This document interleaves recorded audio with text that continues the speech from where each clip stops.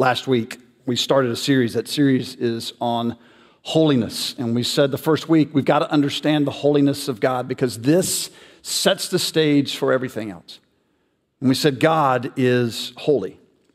He calls his people to be holy. What do the scriptures mean when they say that God is holy? God is unique. He is unlike anyone else. He stands in the solitude of himself.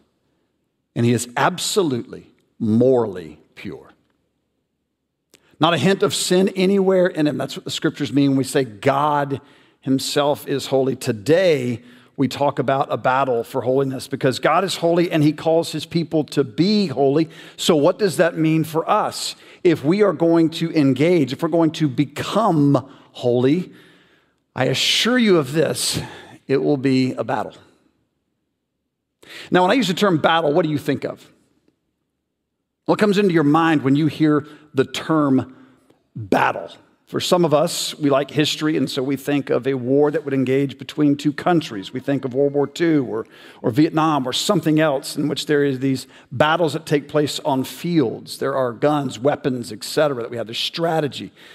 Some of us think about a conversation that just took place with one of our children. Some of us think about what might take place with a coach or a teacher over a particular grade. We may think of some friendship.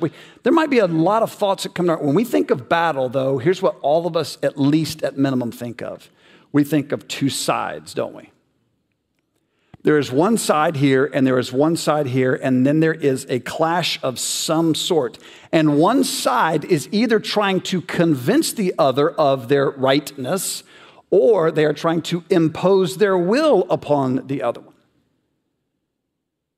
When I say there is a battle for holiness for the believer, for those who would consider themselves to be followers of Jesus, when I say that there is a battle, I am very clearly indicating there are two very distinct sides.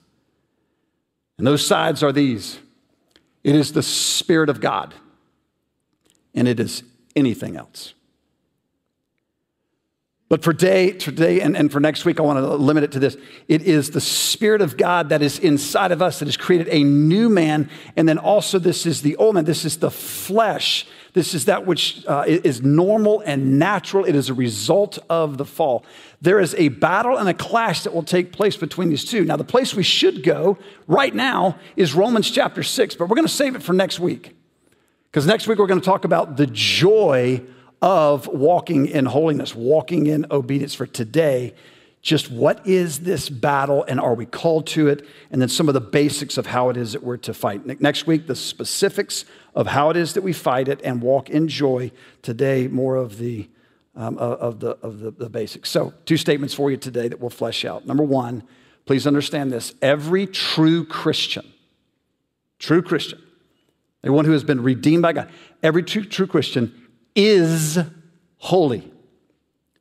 So we are holy. On the one hand, we are already holy and cannot add to any of that holiness because we have been made holy by Christ. In fact, we have received Christ's holiness. The only way that we can be made acceptable before God is if Jesus does something on our behalf.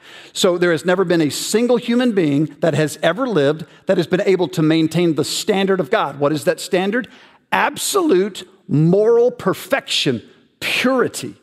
Not one thought, word, motive, or deed that is contrary to the revealed will of God in the scriptures. Is there any person that says, I have confidence that I've never had a thought, a motive, a deed, or action in any way, shape, or form that violates the revealed will of God in his word? Anyone? Takers? Anyone? You? No? I've never met a single person ever in my life that has said, I have never sinned. Never. I've had conversations with lots of folks that would consider themselves to be atheists. They have investigated the claims of Christ. I have never run into any person that has ever said, I've lived everything perfectly. Most people are riddled with shame and guilt. And I have found that the greatest news to give to them is actually God can handle your shame. He can exchange his joy for your shame and guilt. There's a battle. However, we are holy. In your Bibles, if you've got it, we're going to read two passages of Scripture. I'm going to ask you to stand in honor of the reading of God's Word that are summaries for this particular thought. Leviticus chapter 19, verses 1 and 2, and then we'll read 1 Peter chapter 1. Scriptures say this, "And the Lord spoke to Moses, saying, Speak to all the congregation of the people of Israel and say to them, You shall be holy." Why? "For I, the Lord your God, am holy." All the way in the New Testament, 1 Peter chapter 1, verses 14 and 16, he says this. He's thinking about this particular passage. "As obedient children, do not be conformed to the passions of your former ignorance, but as he who called you is holy, you also be holy in all your conduct, since it is written, You shall be holy, for I am holy." You may be seated. We are holy. We have been made holy because of the work of Jesus Christ. Jesus' life, his death, his resurrection has been credited to all who come to Jesus by faith, who believe that there's nothing we can do in and of ourselves to improve, to impress, etc. So Jesus' righteousness is credited to me. Now, hear this. This is my position. My position before God is flawless. It is sinless. It is stainless. It is holy. That's how God relates to me. It is there because God has declared it to be so. That is my position. Now, let me ask you this. Do you think that is true of my practice? My position is I am holy. My practice, however, does not reflect the fullness of my position. My practice, I assure you, is not flawless, stainless, sinless. Ask my wife, ask my children. It will not take them long to point out multiple examples of how that is not true. Talking with Judith even just yesterday, and faithful are the wounds of a friend. And I mean that. She has approached me in many ways over the years with the greatest of wisdom. And she just asked me, "Why are you angry?" And I just have to think and sit. And the more I thought and developed, and I've been working through this now for several weeks, trying to think this through. And here's the reason. Is because I don't think I rest enough in this, and I get so frustrated with this. But specifically, that is true of my children. Here's what I mean. I have some children right now that I just don't know. I don't see any fruit at all in their lives. I don't see a desire. I don't see a hunger and a thirst for righteousness. I don't see this yearning to get after it in there. We've talked about it. We're open about it. We have dialogue. Every one of my kids have heard the statement from both of us. "Son, you do not have to believe what I believe in order for me to love you. You will always have my love. But I want you to know that I'll never stop praying for you." Why? Because I am convinced that the most important thing in life, the only truly essential thing in life, is that we are rightly related to God. Everything else is secondary to that. And I am not convinced that each of them would spend an eternity with God at this moment if something were to happen to him. And I freak out. And so rather than resting in on God's promises, on his sufficiency, etc., what I tend to do is I say, okay, well then maybe if I pray longer and harder and with more fervency, then the arm of God will be triggered and moved, and then he'll move in on my kids, and then I'll see the results that I want to see, and I'll see the hunger they want. So it's really up to how long I'm going to pray and how hard I'm going to pray. And there have been many nights just in 2021 alone in which I haven't slept. Because I think somehow or another my efforts will force God into doing what I want him to do. Now, I'm much too slick to say that out loud. Don't say it in my prayer. That's what's going on in my heart. Why am I angry? One of the reasons is because, doggone it, I cannot control God. And I really want him to do what I want him to do. Now, that's my issue. That's not yours. That's not Judas. It's not my boy. It's nobody's fault but mine. And I got to work through that. I assure you, my practice does not match my position. Hebrews 10, verses 12 through 14 says this, but when Christ had offered for all time a single sacrifice for sins, he sat down at the right hand of God, waiting from that time until his enemies should be made a footstool for his feet. For by a single offering, get this, he has perfected for all time those who are being sanctified. What is the writer of Hebrews saying? That Christ has already made perfect those who are coming to faith. When we come to faith, we are made perfect. There's nothing more to be added to it in our position. Ephesians, if you have your Bibles open there, I want to spend just a minute or two in this. We won't dive in deeply like we would normally, but we need to see this. Ephesians chapter 2, it says, and you were dead in your trespasses and sin in which you once walked, following the course of this world, following the prince of the power of the air, the spirit that is now at work in the sons of disobedience, among whom we all once lived in the passions of our flesh, carrying out the desires of the body and the mind, and were by nature children of wrath, like the rest of mankind. Once, our state was completely separated from God. What does that mean? We are enemies of God, both in our minds and also in his. There is a battle there is no peace between God and man when we are outside of Christ. There's no shalom. There's this battle. He says, remember, this is what you guys were like. Just like the rest of mankind. He's writing here to make sure that the Jewish people understand, hey, just because you were born Jewish didn't give you any brownie points with God. There's Jewish people that are separated from God, just as the Gentile world was. All of this is true. We are enemies with God, naturally speaking. And then, one of the greatest buts in all of Scripture, but God, being rich in mercy, because of the great love with which he loved us, even when we were dead in our trespasses, made us alive with Christ. But God, in his depth and richness of mercy, his desire for holiness reaches in time and space into people that are spiritually dead. Dead means dead.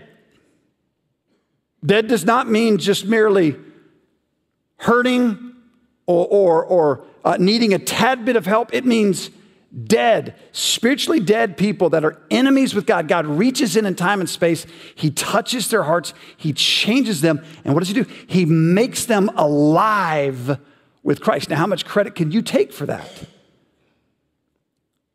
How much credit can the dead man who's on the road? The paramedics arrive. They have the pallets here. How much credit can that dead man take for those in the medical field? Shocking the heart back into system. How odd would it be for that person to say, whew, I sure am glad I kept pulling through.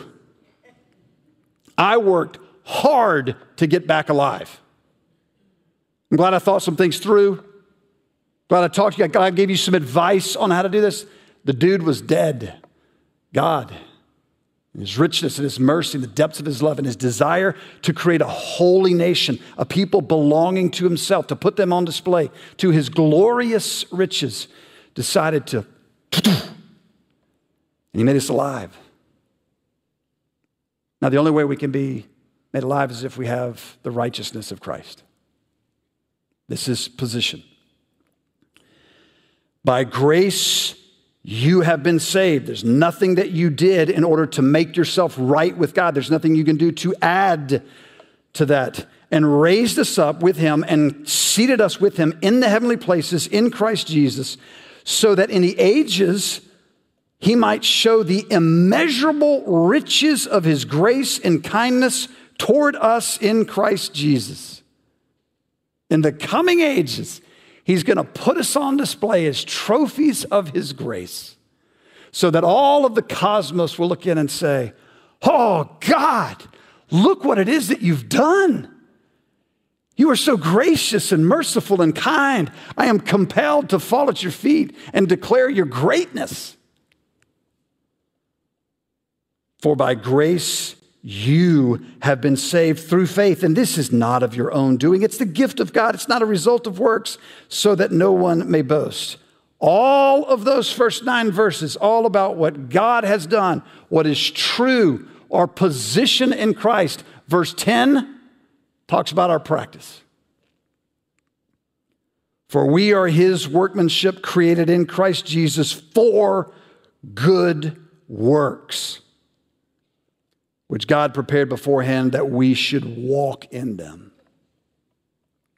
9 verses on all that God has done, 1 verse on now. Let's get after it. Rest. Stop trying to earn God's favor. Quit. It will never provide the peace in your soul that you're looking for. You will never do enough. You will never be able to say no to enough bad things, yes to enough good things, to get to the place where God is going to turn and say, holy cow, you are so magnificent. Now I'm going to embrace you. This is what the scriptures mean. Rest. Stop trying to earn God's favor. It's already given to you. On the other hand, now get after it. And let's go work hard at walking in holiness, on fighting off the flesh that is eating me alive most days. Fight hard against the anger. Fight hard against the lust. Fight for kindness. Fight for compassion. Fight. It's a battle right here. Rest. He's done everything that's necessary. Fight. Strive. Move. Let's go. Do you see the difference? Then why is it, if we have had all of this, why, if God has done everything, why is it that we struggle so much with sin? Jerry Bridges, in his magnificent book, The Pursuit of Holiness, I just want to recap it, just tell you, this is straight from his book. There's not one original thought that I have right now. Here's what he says. If holiness is so basic to the Christian life, why do we not experience it more in daily living? Why do so many Christians feel constantly defeated in their struggle with sin? He goes on to offer these 3 reasons. If you're a note taker, take them down. They won't be up on the screen. Our attitude towards sin is more self-centered than God-centered.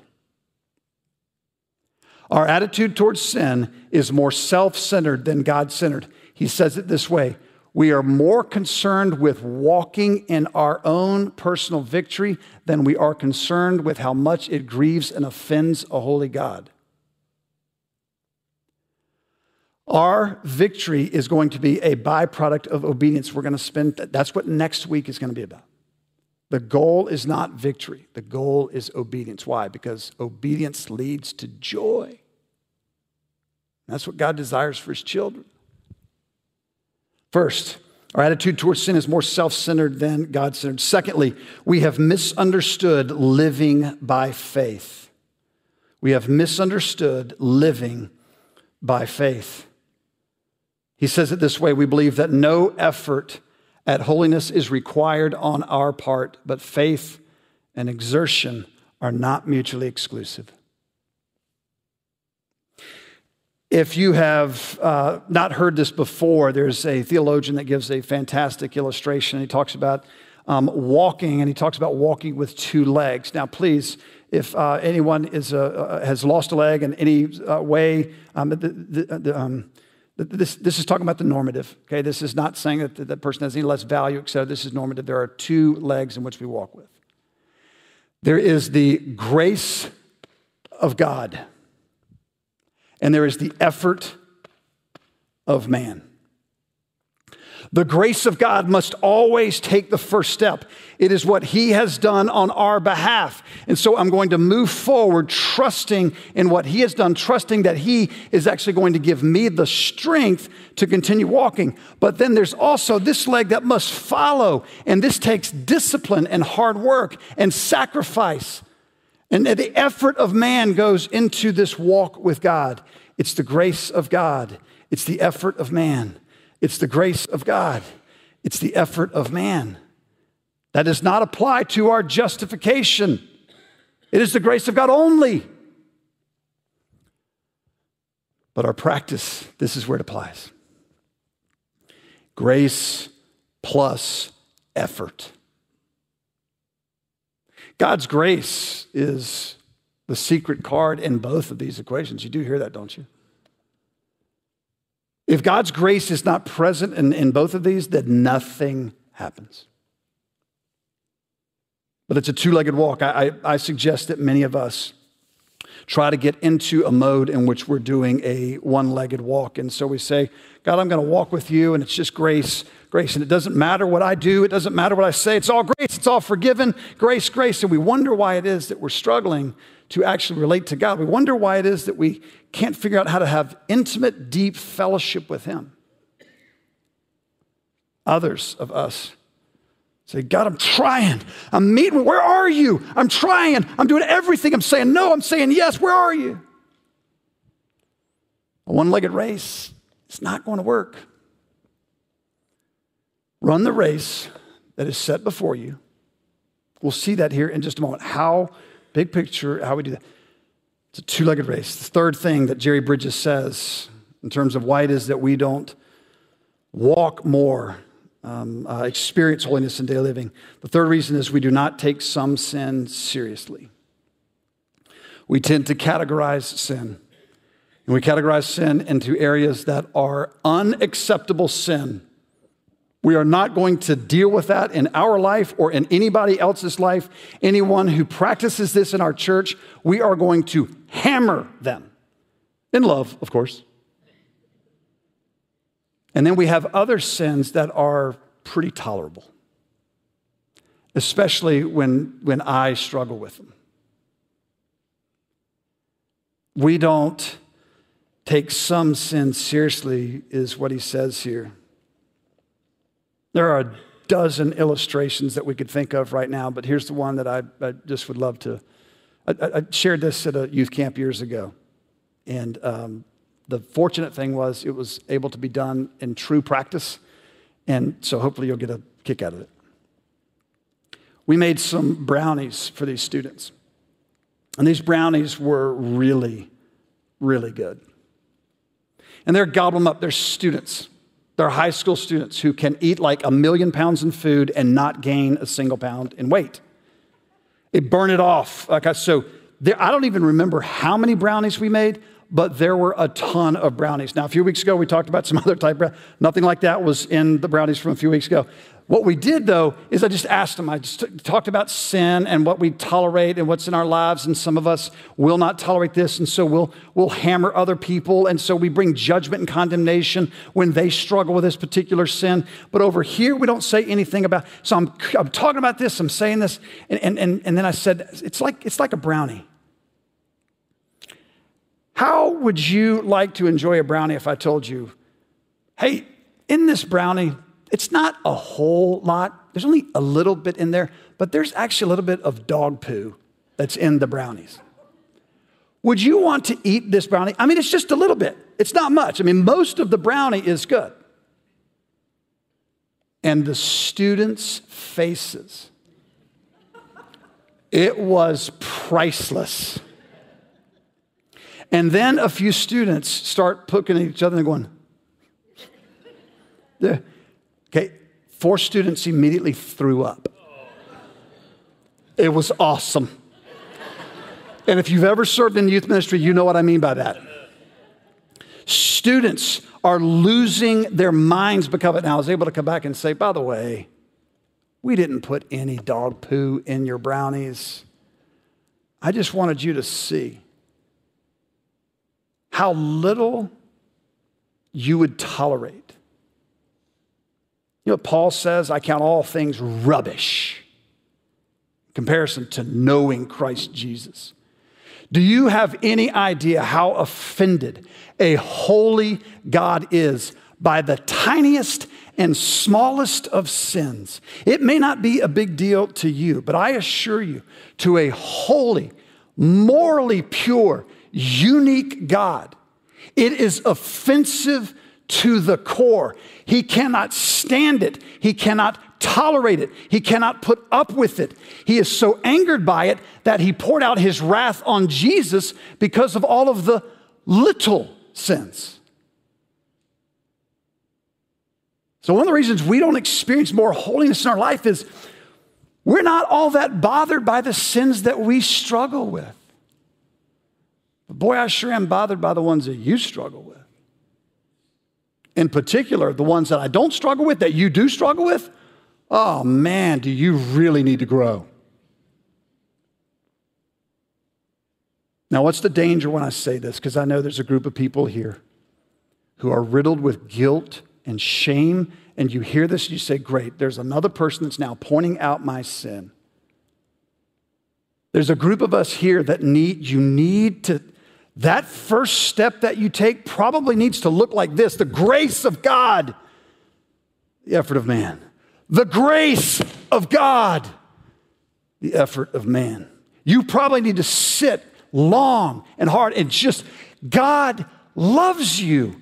I hope you got a copy of Gentle and Lowly, because that book over and over and over again just talks about the love of Christ. You probably need to sit on that to an unusual degree. You probably need to spend 90% of your time on how much God loves you and 10% of the time talking about your sin. Others of us who are far more arrogant in nature, who think far more of ourselves than we should, probably need to say, grace of God is good. We also need to say, grace of God is way more important than I thought it was. And we probably need to spend far more time thinking about our sin. I don't know where you are on the spectrum. You probably know yourself. Both legs are necessary. Both are needed if we're going to experience a practice of holiness. Now, finally, we are holy, we strive to be holy. Hebrews 12:14 says this: strive for peace with everyone and for the holiness without which no one will see the Lord. I'm confident the writer of Hebrews here, when he says everyone, is actually referring to everyone within the confines of the body of Christ. He may indeed be implying more than that, but I think he's specifically referring to be at peace. Strive. That verb that he uses right there is to pursue. It is a much stronger word than other words that are used. The other word that is used often is seek. Peter uses that in 1 Peter 3:1. It draws attention to an intensity and an urgency, the word here that the writer of Hebrews uses, that this is we are compelled, strive for peace. I just want to ask the question. I don't want to spend too much time on it, but is there anybody right now that you need to strive for peace with? An estranged child? A distant parent or sibling? A coworker? A spouse? Is there a friend that you have ignored? You're not striving for peace. This requires an urgent sense of hard work and diligence. Peace isn't going to just happen. And hear this right here, a battle that takes place. This is not peace. This is a lack of conflict. And peace is where we work through conflict, hard work, diligence, pain, tears, exercise. We work hard in order to do this. This is peace. It might not always be possible. There might be some circumstances in which someone has been so hurt, abused, etc., that this right here is the best possible scenario. This honors God the most. But usually speaking, what God desires is this. Strive for peace with everyone. But look at this. Strive for the holiness without which no one will see the Lord. Now let this sink in. If holiness does not mark your life, if there is not a pursuit of holiness, if you don't sense in your heart a stirring in order to walk with God in such a manner that you're obeying him, that you are fighting the flesh, you are battling, you're engaging, you're saying no to sin and yes to righteousness. If you don't see that battle taking place, it's a pretty good indication that you are not rightly related to God. You may be moral. You may be ethical. You may be helping people. You may be doing some good things in the culture and in the world. But if you don't have a desire to strive for holiness, you probably are not rightly related to God. He says, without holiness, we won't see the Lord. Where else do we see this in the scriptures? Listen to this. Psalm 15, 1 through 5. O Lord, who shall sojourn in your tent? Who shall dwell on your holy hill? He who walks blamelessly and does what is right and speaks truth in his heart, who does not slander with his tongue and does no evil to his neighbor, nor takes up a reproach against his friend, in whose eyes a vile person is despised, but who honors those who fear the Lord, who swears to his own hurt, meaning he keeps his word, and does not change, who does not put out his money at interest and does not take a bribe against the innocent. He who does these things shall never be moved. Moved from where? Away from the presence of God. What is the psalmist saying?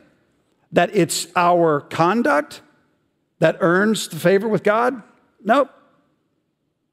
He's saying our conduct is proof that we've trusted in what Christ has done, and God has moved in such a manner in our heart that he's caused the desires of our heart to change. And we no longer desire to walk away from him, to be an enemy from him. We desire to be in his presence. And in his presence are people who strive for holiness. That's what the psalmist is saying. When there is a heart change, my practice will follow. Perfectly? Oh, good grief. You know how strong the flesh is? This lifelong battle. Remember, Paul's the one who says, I want to do it, but I don't. In fact, I do what I hate doing. That which I really, really want to do, fine, I don't do it. Who's going to rescue me? Jesus. Where else do we see that those in the presence of the Lord, Jesus himself in Matthew 5:8, blessed are the pure in heart, for they shall see God. Close with this one passage. If you got your Bibles, open there with me. Just a minute that we'll spend on it, but it's Hebrews chapter 12 and just the first 3 verses. Therefore, since we are surrounded by so great a cloud of witnesses, let us lay aside every weight and sin which clings so closely, and let us run with endurance the race that is set before us, looking to Jesus, the founder and perfecter of our faith, who for the joy that was set before him endured the cross, despising its shame, and seated at the right hand of the throne of God. Consider him who endured from sinners such hostility against himself, that you may not grow weary or faint-hearted. What are we called to? There is this race that he talks about. He uses athletic terms in there. He's talking about this great cloud of witnesses. Who is this cloud of witnesses?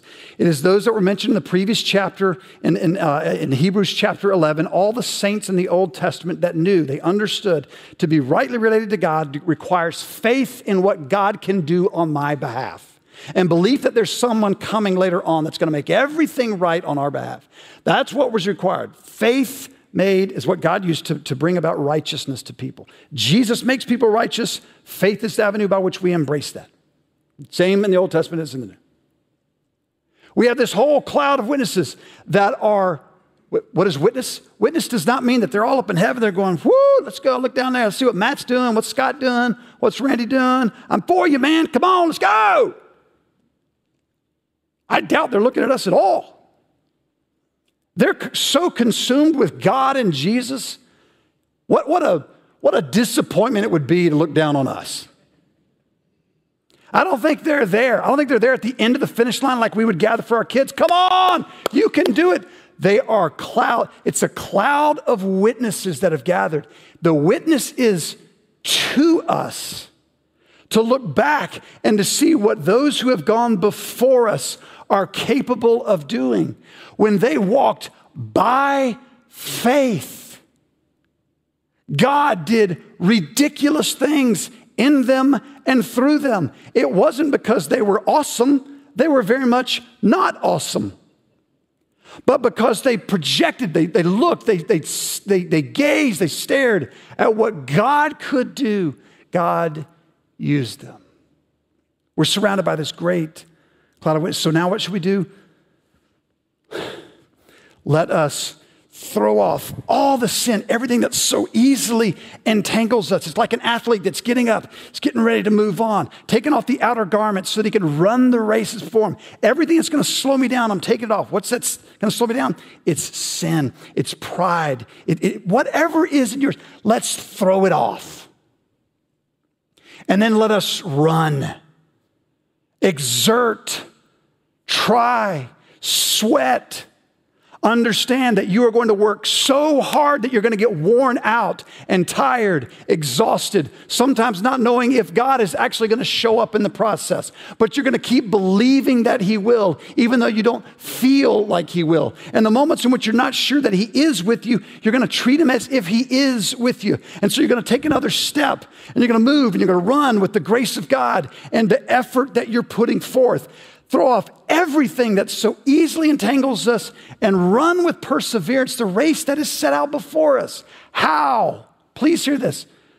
Next week's the specifics. Please catch this.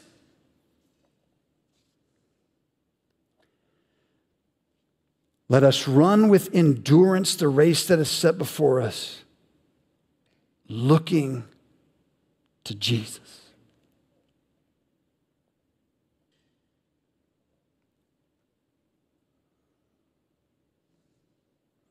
The goal is not a better and improved me.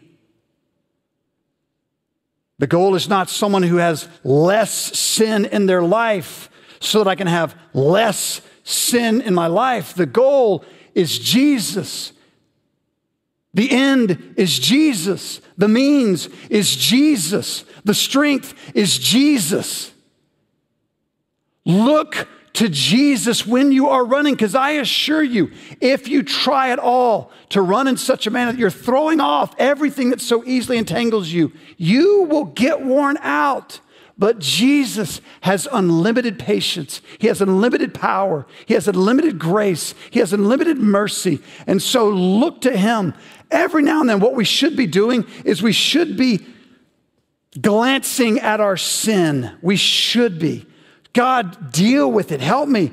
But we should be gazing, staring at Jesus. Because the goal, what the Father is obsessed with, is molding you, shaping you, conforming you into the image of Jesus. His goal is not to make the best possible you. His goal is to make you like his son. Can you imagine what would happen if Wildwood Church rested in this, didn't try to add to this, but then said, oh God, root it out in me. Show me what you want for me. Show me what you want out of me. God, help. And what if we looked towards Jesus? And what if our goal was not to try to create a moral Tallahassee, but to take the gospel of Jesus to the people of God, to the people who are currently hostile towards God? What if our goal was to get them connected to Jesus rather than trying to get them improved? Can you imagine the impact? And if our goal is to get people connected to Jesus, I can't imagine God not saying, I tell you what, those folks don't get a lot of things. They're missing it on several fronts. But I'm going to bless that because they're after the promotion of my son. We are holy. We strive to be holy. Next week, we'll talk about the specifics of how.